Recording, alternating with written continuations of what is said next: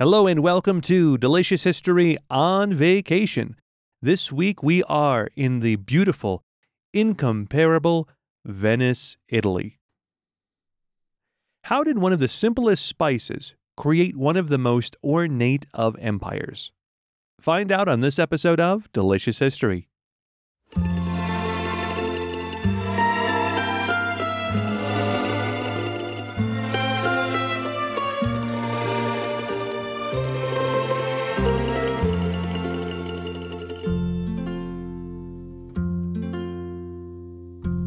Delicious History is a podcast designed to show us not just how history has affected food, but how food has affected history. For more information, you can visit us at delicioushistorypodcast.com or our social media handles at Delicious History Podcast, both on Facebook and Instagram. As always, I'm your host, Dave Militello. This week's episode is brought to you by Reliable POD. Imagine a world where you are a content creator, a small business owner, or somebody who likes to make merch. Of course, one of the biggest issues when you make merchandise is that you have to usually buy a lot of it at one time and sit on a large inventory, hoping, praying, pleading that everyone is going to buy your product, only to just have something to sit on. With Reliable POD, POD standing for Print on Demand, you can have products of all types, ranging from shirts to hats to cups to whatever, printed on demand as your customers order them. For more information, you can visit reliablepod.com. Well, we finally made it to our first real destination in Italy. In our last episode, we were in Milan, but it really wasn't a destination since it was just more or less a layover between trains. Today, we actually arrived in the city of Venice proper. And you know what a lot of people don't know about Venice is there's actually two Venices. When you think of classical Venice with the gondolas and the bridges, that's what we call the lagoon portion of Venice, and that's classically the city itself. On the mainland is the real city of Venice, and by real I mean the modern city of Venice. That's where the government is, where most of the inhabitants of the city actually live, and if you get something made in Venice or done commercially in Venice, it's probably going to be done there on the mainland portion.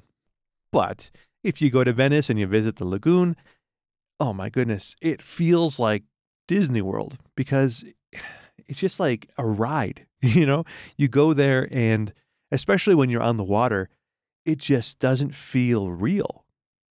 And to be perfectly honest, there really aren't a lot of locals that live here anymore. The vast majority of the city are just tourists, and the number of people who permanently live here in the lagoon area number less than 10,000 people. I mean, seriously, you come out here and it's like a resort. 99% of the people that are walking past you in the city are other tourists. And so it doesn't feel bad in a sense because, it doesn't feel as authentic as it could be.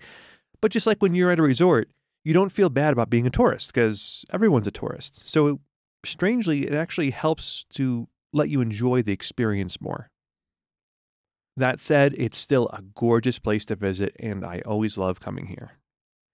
The city really does its best to maintain the structure and the beauty, but the truth is it's not going to last that much longer, so you should get on over here as soon as you can. Also, if you do come here, be sure to try one of my absolute favorite dishes to have while you're in the city. Risotto nero. Yes, it's a pretty touristy thing to do, but it's also pretty fun. Basically, it's risotto, which is short grain rice made into a creamy goop. Of course, I say that in the best of ways, made with cuttlefish, which is very similar to squid and is known locally as sepia. Now, if the word sepia sounds familiar, that's because you're probably thinking about early forms of film that used ink from this animal to give it its brownish black color. The risotto itself, as the name implies, is pitch black because it uses a ton of the ink from the cuttlefish. But it also uses cut up pieces of the cuttlefish itself. The flavor is pretty good and not all that fishy, considering the ingredients that you're using. The waiter at the restaurant that we went to said that my wife was very brave because she was wearing all white while eating a big plate of risotto nero.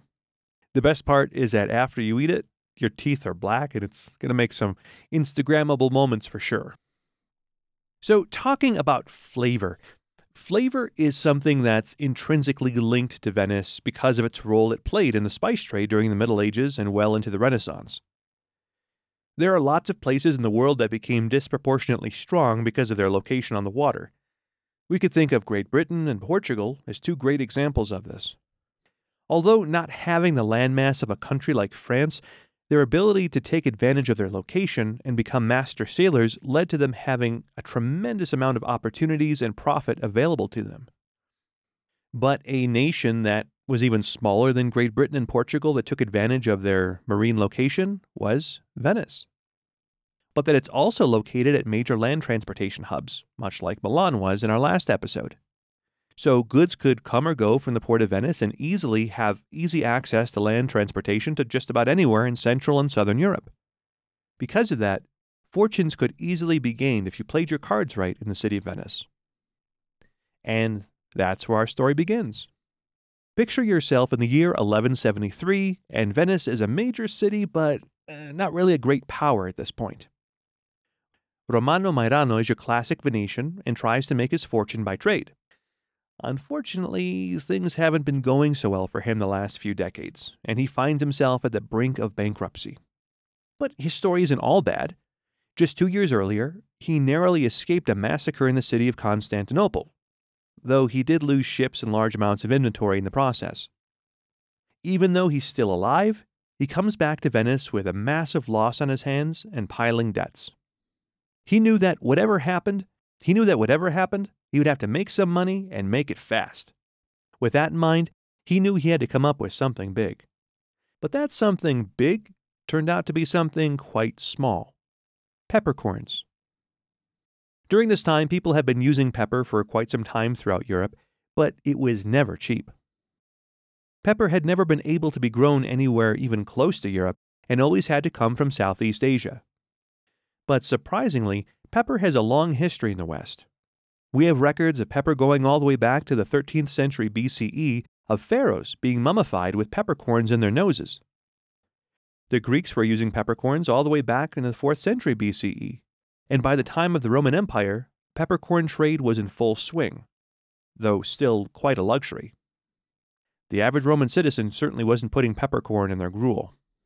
For the vast majority of pepper's history in the West, Egypt has always been the hub for purchase. This is simply because ships would come from Southeast Asia and go into the Red Sea, with Egypt being the most logical place to pass the goods from the ships to the merchants. As such, the city of Alexandria in particular became well known for traders of pepper. This was true even well into the Middle Ages, and Venetians most often got their pepper from traders in Alexandria. Even by this point, it was still extremely valuable and was often used as collateral or even as a currency.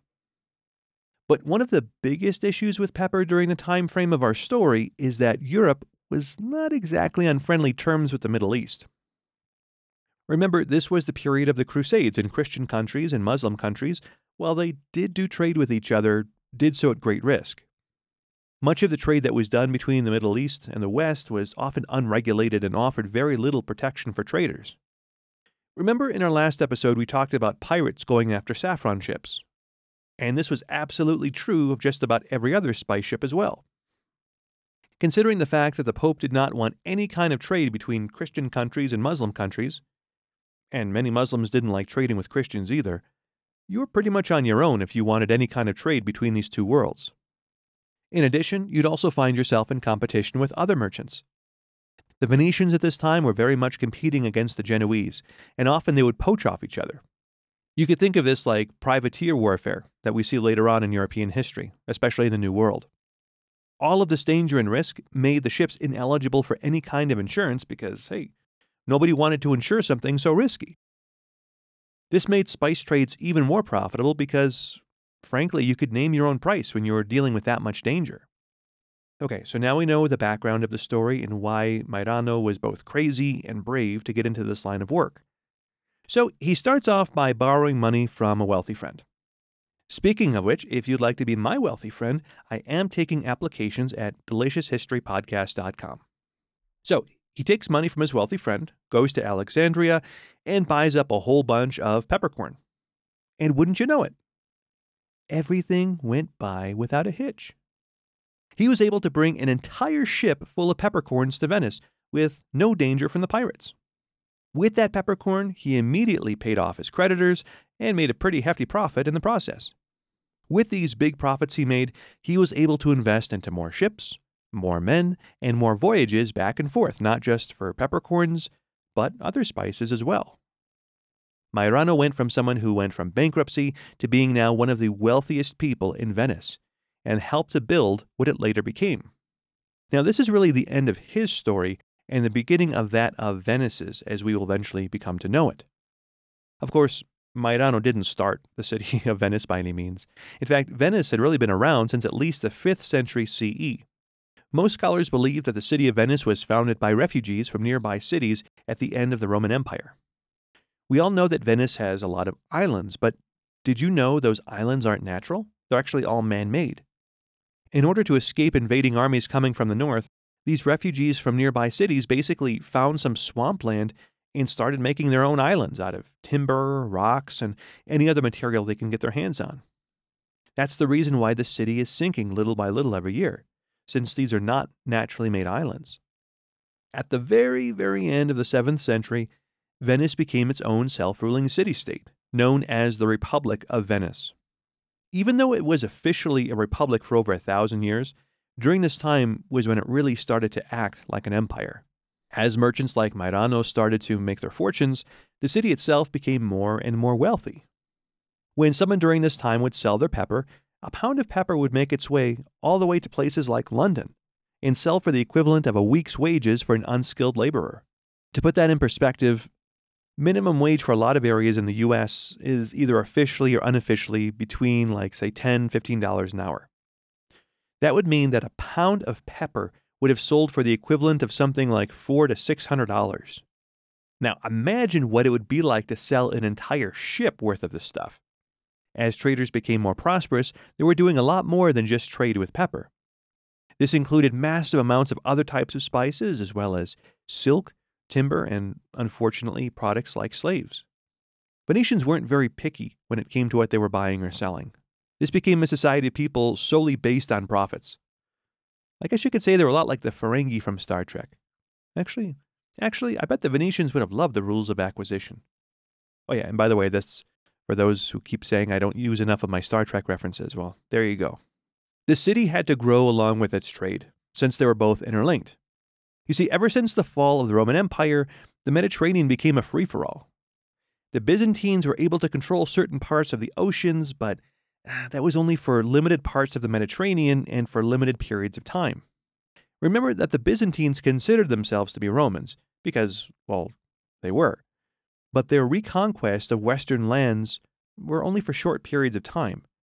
As more and more of Europe was being controlled by strong city-states like Florence and Venice, decentralization meant no single power was controlling large amounts of sea, and therefore pirates were able to take advantage of this decentralization. Even as the Church controlled large amounts of Europe as well as the Holy Roman Empire, this only translated to somewhat more centralization on land, but not really in the Mediterranean itself. As Venice became more wealthy, it found itself having to have a stronger and stronger navy to protect its merchants. This worked out good for both the government as well as the merchants themselves, since the government would be taking in large amounts of tax revenue, and the merchants would be protected from pirates and even enemy states. The Republic of Venice not only included Venice proper, but also large amounts of coastal land along the Adriatic coast, as well as portions of Greece, Crete, and Cyprus. As the Republic had a stronger and stronger presence in the Mediterranean, it became necessary to have some kind of relationship with them if you wanted to do business there. During this time, cities like Genoa, Pisa, and Amalfi were also major players in Mediterranean trade, but their importance became less and less important over time. In fact, you could say that Venice's control of the Mediterranean trade was one of the big reasons why people like Christopher Columbus searched for alternative spice routes, since Christopher Columbus himself was from Genoa and didn't want to be working with the Venetians. Another reason why it was so much better to work with the Venetians was because even though they were officially Catholic, they really didn't discriminate as long as you had money. Remember that when Venice was really forming and at its peak, these were the times of the Crusades. The Eastern and Western worlds weren't supposed to cooperate, let alone do business with each other. As the Byzantines were just barely hanging on to their power, Venice had strong ties in trade coming out of Constantinople. Of course, doing business with Constantinople and nearby cities meant they'd be working with Ottoman traders, despite being told explicitly by the Pope not to do this. This led to quite a few Venetian nobles being excommunicated by the church, as they were warned to not do business with the Muslims, but continued to do so. Of course, a lot of people in Christian Europe benefited from the trade, so they didn't seem to have much of a problem working with people who officially were on the outs with God. But despite having decades and even centuries of positive relationships with the Muslim world, Venetians suddenly decided to become rank-and-file Catholics by the mid-15th century. In 1453, the Venetians took the side of the Byzantines as the city of Constantinople finally fell to the Ottomans. As a result of this, Sultan Mehmed II declared war on the Venetians, which ended up becoming a series of Ottoman-Venetian wars. Being more traders than warriors, the Venetians unsurprisingly lost a lot of their eastern Mediterranean territories. To make things even worse, around this time you had explorers like Vasco da Gama and others finding better trade routes to India, or finding new territory altogether. Venice tried to get in on the exploring rush that was happening for much of Europe, but their navy was designed much more for Mediterranean travel than for open ocean travel. And as if things couldn't get any worse, Venice then experienced a series of plagues that killed more than a third of her citizens. So, as many of the other city-states of Italy became prominent during the Renaissance, Venice began its long descent into obscurity. In all honesty, it just began trading hands from empire to empire until eventually becoming part of the Kingdom and Republic of Italy. Even so, it's still pretty impressive to think how this all started from one of the most beige of spices. Today, Venice is definitely still one of the most beautiful places in the entire world to visit, but it's just a shadow of its former self. So, try to get out here as soon as you can, before it's all underwater. Well, if you'll excuse me, my wife and I have dinner plans to have some gelato along the Grand Canal. Tomorrow, we head over to the capital of the ancient world, the eternal city herself, Rome. Until then, remember that we all write our own history. So make yours delicious.